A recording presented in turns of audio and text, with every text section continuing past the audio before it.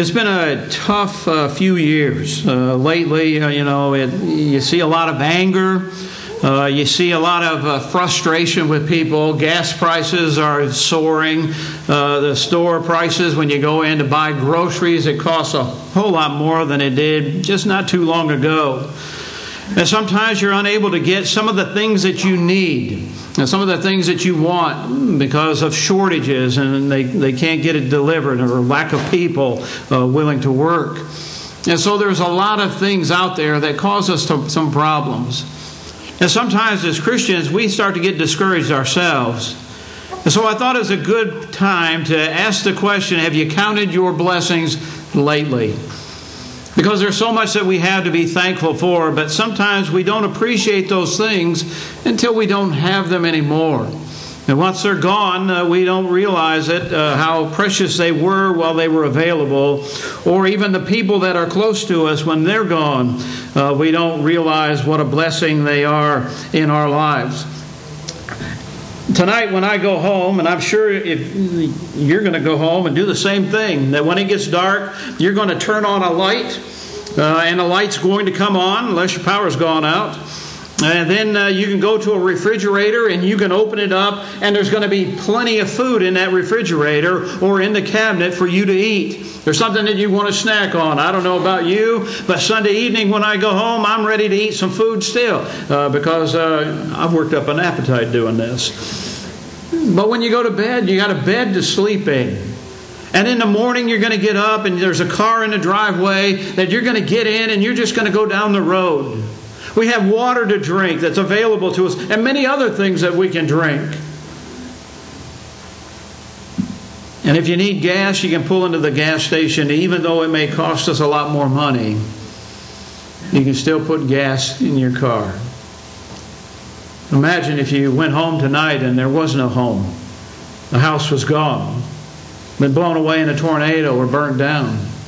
You couldn't turn on the lights, and you couldn't go to bed because there was no bed and there was no food. Would you still count your blessings if it was all gone? Would you still be thankful for God and what He's done for us? You see, sometimes we don't realize what we have until it's not with us anymore. And we need to realize how important it is to know what God has blessed us with. And sometimes we take our blessings for granted. And sometimes we don't realize what He's blessed us with. And I think that Psalms chapter 103 is a good chapter for us to always go to when we're feeling ungrateful. Because there David reminds us of some of the things that we should be thankful for. And he tells us in the very beginning of that, David starts out by praising God, and then he says, "Praise the Lord, O my soul, and forget not all of His benefits." Forget not His benefits. That tells me that it's possible that I could forget all the good things that God has done for me. That you can forget all the good things that He's done for you. And if we forget any of God's benefits, and if we forget the blessings that He's given to us, we end up being ungrateful and taking what we have for granted. It's sort of like the lady that went to the counter at the grocery store and seen the turkeys, and she wasn't happy with the sizes. And so she snapped at the stock person and wanted to know, "Don't these birds get any bigger?" And he said, "No, ma'am, they're dead." That woman had more food in front of her than a third world country. But yet she wasn't grateful for what was there. What she saw wasn't good enough. What she saw wasn't big enough. And she had every intention on letting that stock person know that she was unhappy. And sometimes that describes us. It may not be at a turkey counter, but it may be some other aspect of our life that we're ungrateful for. And yet when we look around, we can see really all the good things that God has provided for us. And how many of us think more about what we don't have as opposed to what we do have? It's very easy for us to look at the neighbor or look at someone else and say, "Why do they have all of these things and I have nothing?" I believe that when we become unthankful to God for what we do have, that we become ungrateful because of what we don't have. In Psalms 103, we should get into the habit of being thankful. We don't need to wait for Thanksgiving Day. We don't need to wait for a special occasion. As God's people, we need to be thankful every day. So what kind of things has God given you? The Bible tells us in 1 Thessalonians chapter 5 and verse 18, in everything give thanks, for this is the will of God in Christ Jesus concerning you. So God expects us to give thanks for everything that we have. We need to count our blessings, and we need to do that daily. We need to realize what God has blessed us with. Don't overlook those things and just take them for granted. Name them one by one, as the song says. And let me raise this question again. What kind of things has God given you that you are thankful for? Think about that for a moment. And if you can think of it in your mind, what comes to your mind first of all? I would imagine that your list would be similar to my list. And some of the things that I would be thankful for is my family. And I would be thankful that I have a house, a home that I can live in. That I have health, reasonable health. And that I have possessions. And that I have a job. And that I have a congregation that I can be a part of. And I would be thankful for all of those things. And I'm sure that your list would include some of the same things that would be on my list. Because we're thankful for those kind of blessings. And sometimes we take those things for granted.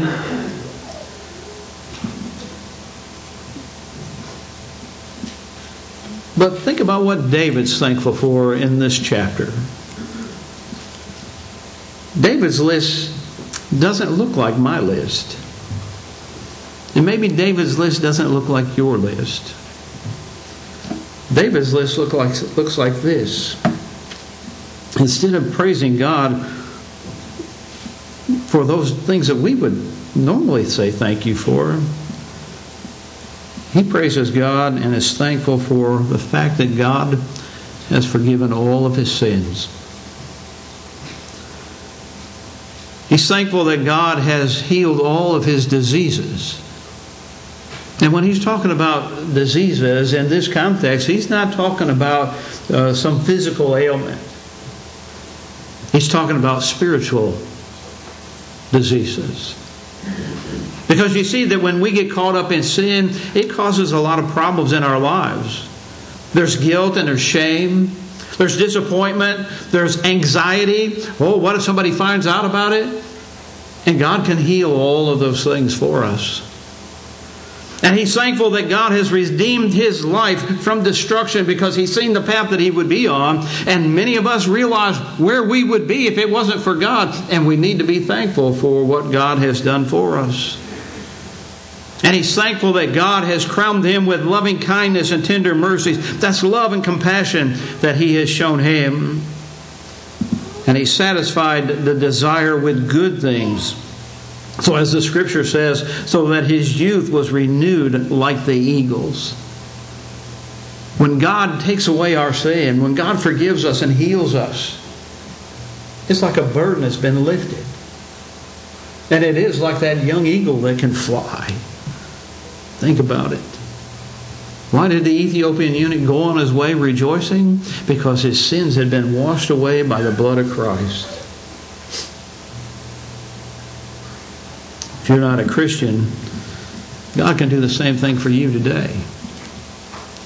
And if you are a Christian, what David is saying here is nothing new for us.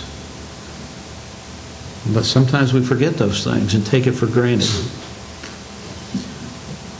But you got to ask yourself, why would David focus on those things rather than the stuff that you and I might have on our list? Why didn't he mention family? You say, well, he had some problems in his family. Well, we all have problems in family. It's part of being a family. He had work. He had possessions. He had all those things. And the conclusion that I come to is this. The things that David mentioned, I cannot lose. I can't lose them. They can't be taken away. I can lose a loved one. My house may be destroyed. I may even lose a congregation where, I like to preach and I like to sing, and I may not be able to do that. I may lose all of those things that we have on our list. But the things that David mentions, we cannot lose. No one, nothing can take those things away. David realized what was important. And he's saying exactly the same thing that Jesus said in Matthew chapter 6, verse 19 through 21. When he tells us, lay not up for yourselves treasures upon earth, where moth and rust doth corrupt, and where thieves break through and steal.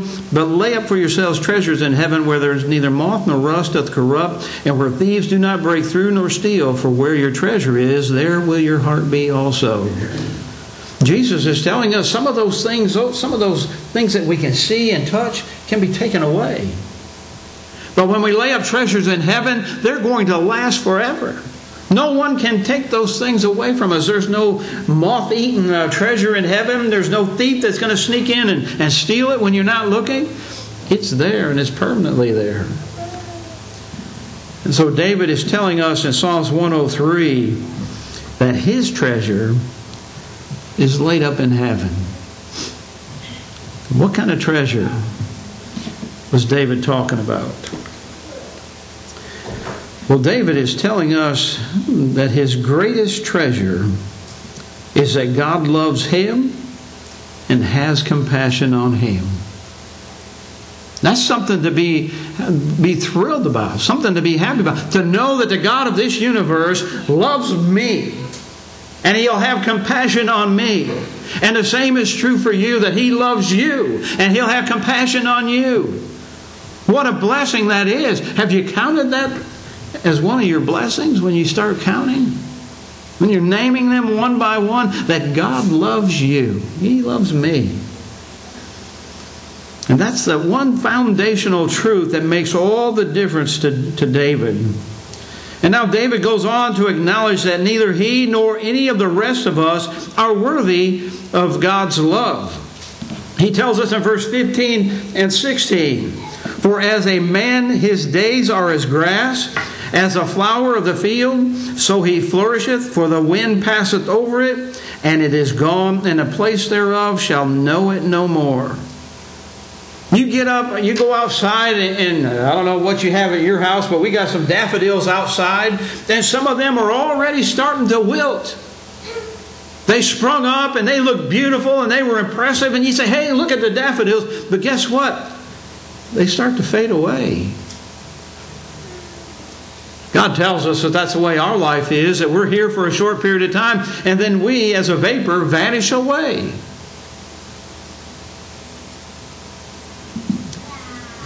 And David points out another truth there.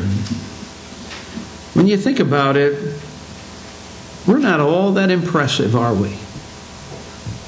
We're just frail and weak creatures. And when we're gone, we'll be easily forgotten. I mentioned this not too long ago. How long are you going to be remembered? Your kids hopefully will remember you. Your grandkids will remember you. Perhaps your great-grandchildren will remember you. But what about your great-great-grandchildren or your great-great-great-grandchildren? Are they going to remember you? If they go to Ancestry.com, they might remember you. Say, oh, look, I'm related to that guy, and he was really famous. Or what a lowlife he was. But without that, you're going to be forgotten. Just like those flowers will be forgotten in the middle of summer. Or when winter comes, they'll be gone. God knows that. And He knows that we're frail. And I think sometimes we forget that. But isn't that a blessing to know that God knows what we're made of? He tells us also in verses 13 and 14, like as a father pitieth his children, so the Lord pitieth them that fear him. You think about a father. A father's responsibility is to train their children. And a father has compassion on their children because they realize that that little toddler is frail. That parent understands if he's the kind of father that he's supposed to be, he knows that he can't punish that child in a certain way. He may not punish in the same way that he would a teenager. Because we know that that child is frail and a teenager isn't an adult. Even though they want to be, and sometimes we want them to act like they are, they're still teenagers. And so that father realizes that, and he disciplines and corrects and provides and does all the things that are necessary for that child to grow and mature so that they can be a productive citizen. And God knows that about us. He knows what we're capable of. He knows what we can do. He knows our frame. And be thankful for that. And then he says in verse 14, for he knoweth our frame, he remembereth that we are dust. What do you do with dust? Well, most of the time you wipe it away. If you're sawing a board and sawdust gets in the way, what do? You lean down and you go, and you blow it away. So you can keep seeing the line that you're cutting on.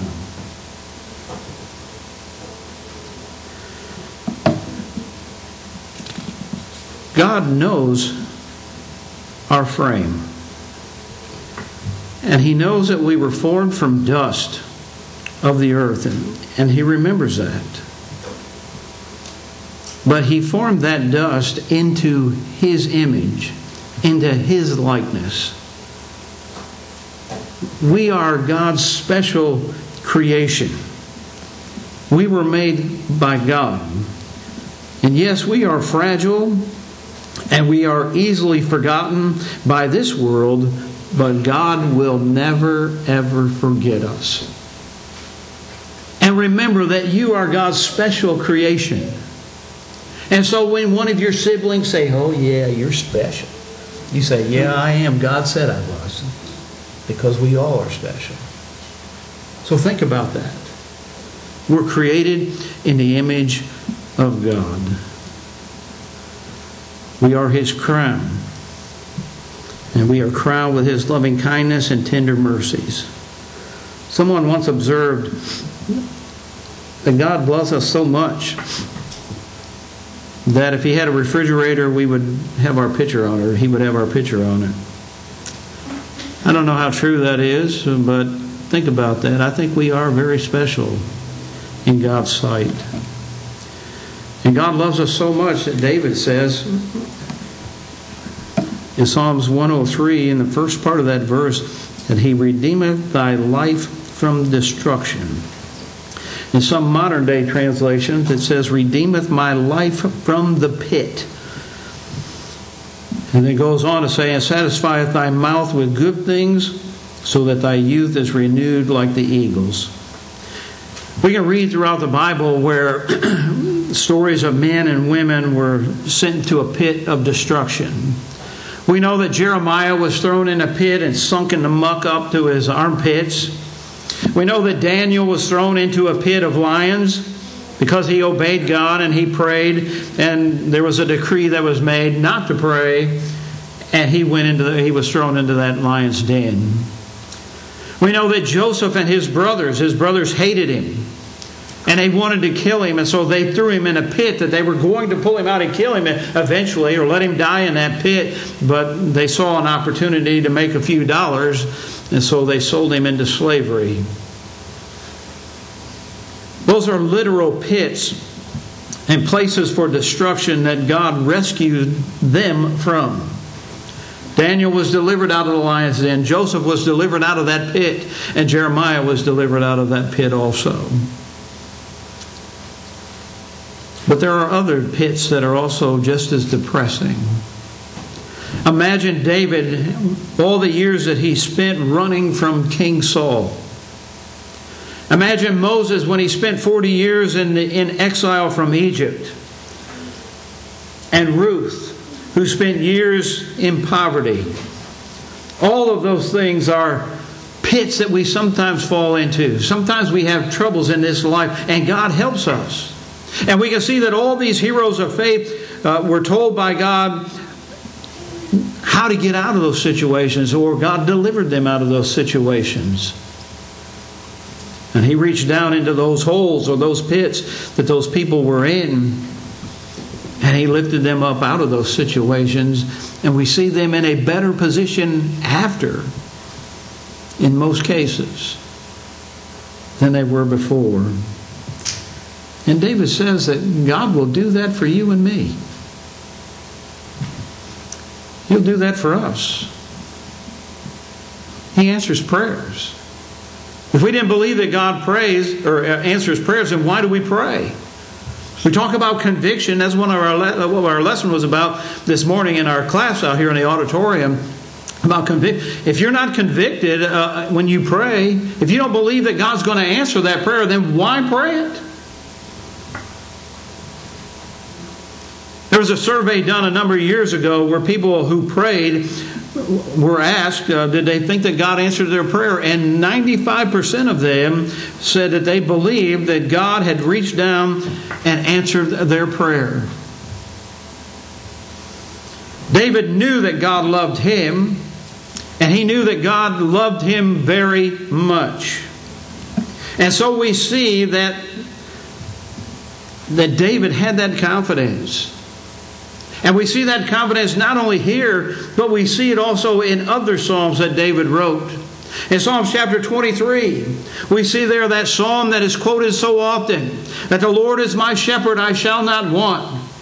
He maketh me to lie down in green pastures. He leadeth me beside the still waters. He restoreth my soul. He leadeth me in the paths of righteousness for His name's sake. Yea, though I walk through the valley of the shadow of death, I will fear no evil, for Thou art with me.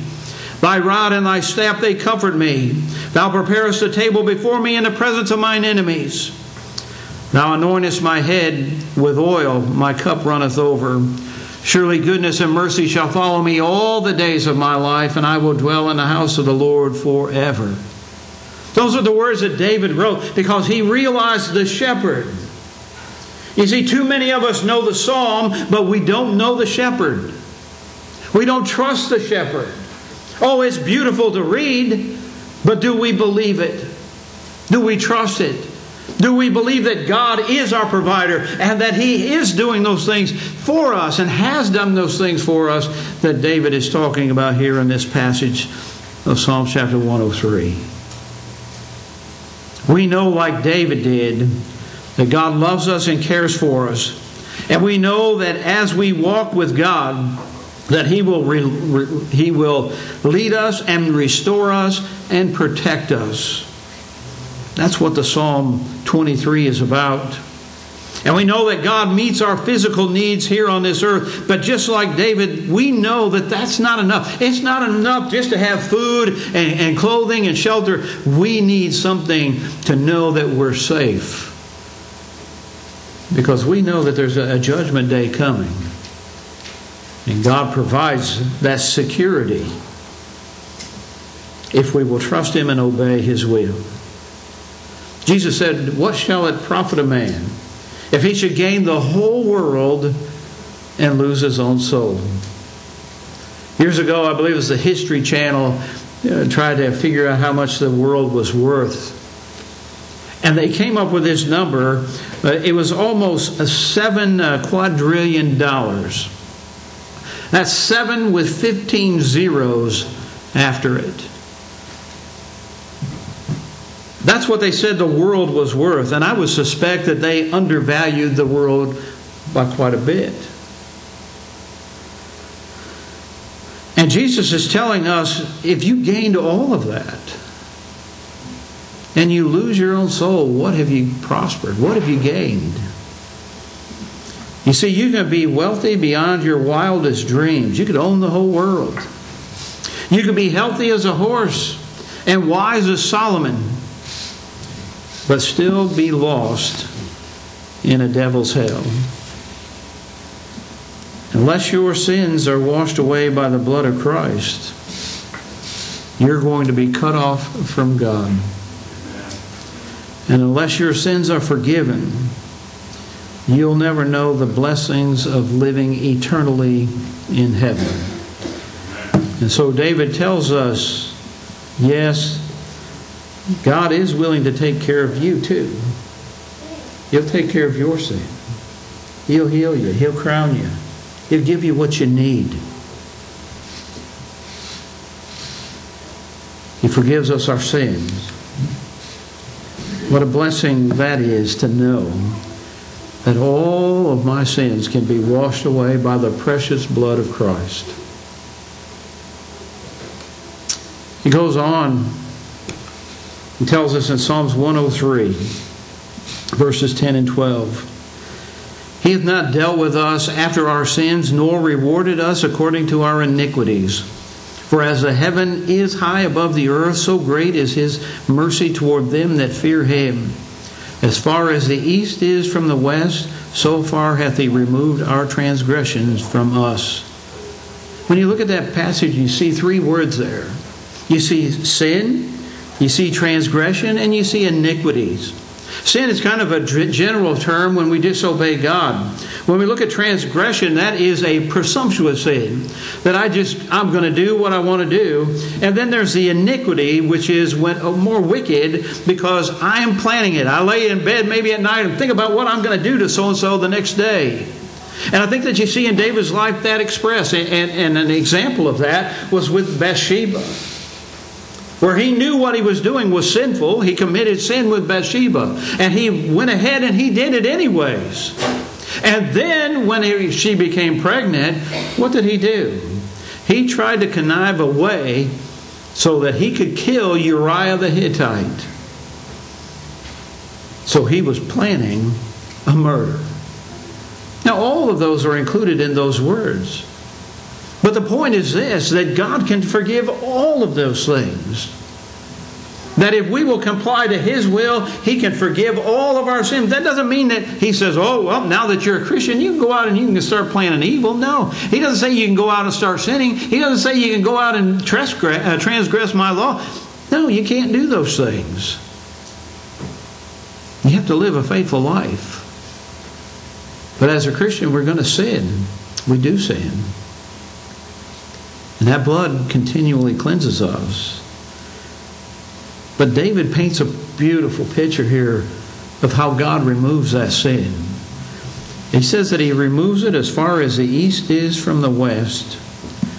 Now when you think about that, when you go around this world, if I said go west, you can go west forever.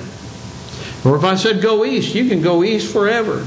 Now you're going to come to an ocean on either direction, but you can still keep going east or you can keep going west. And you can go west forever, all the way around this earth. Then you can go east all the way around forever around this earth. And I believe that that's impressive because He doesn't say He removes it from as far as the north is from the south. Because when you start to go the other way, eventually you're going to come back and you're going to start to go south. When you go north, you're going to end up going south. And when you go south, you're going to end up going north. And I believe that God says the east from the west so that we can see that there is no limitation to His forgiveness. That He's willing to remove it and remember it no more. What a blessing that is to know that He will forget our sins. And it's a choice that He makes. And so that's the God we serve.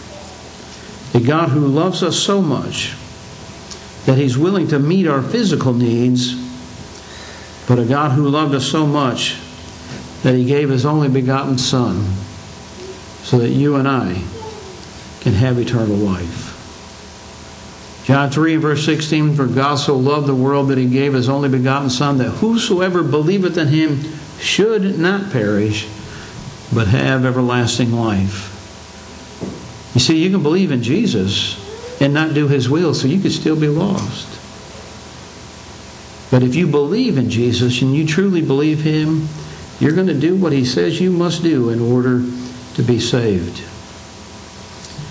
And what a blessing it is to know that He makes that available to you and me.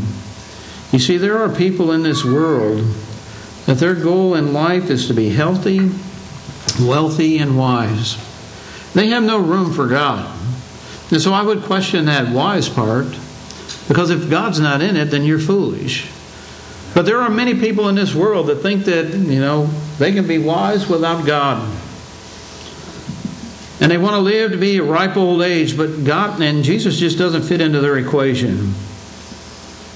And those kind of people sometimes look at others who trust God, who believe God, who have their faith in God, as that weak and underprivileged people. And so I ask you again this morning, have you counted your blessings lately? Because God loves you, and He'll do those things that are on that screen, as David points out. And as I pointed out earlier in the lesson, those things can't be taken away. God doesn't raise the price on them. He doesn't have a shortage of it.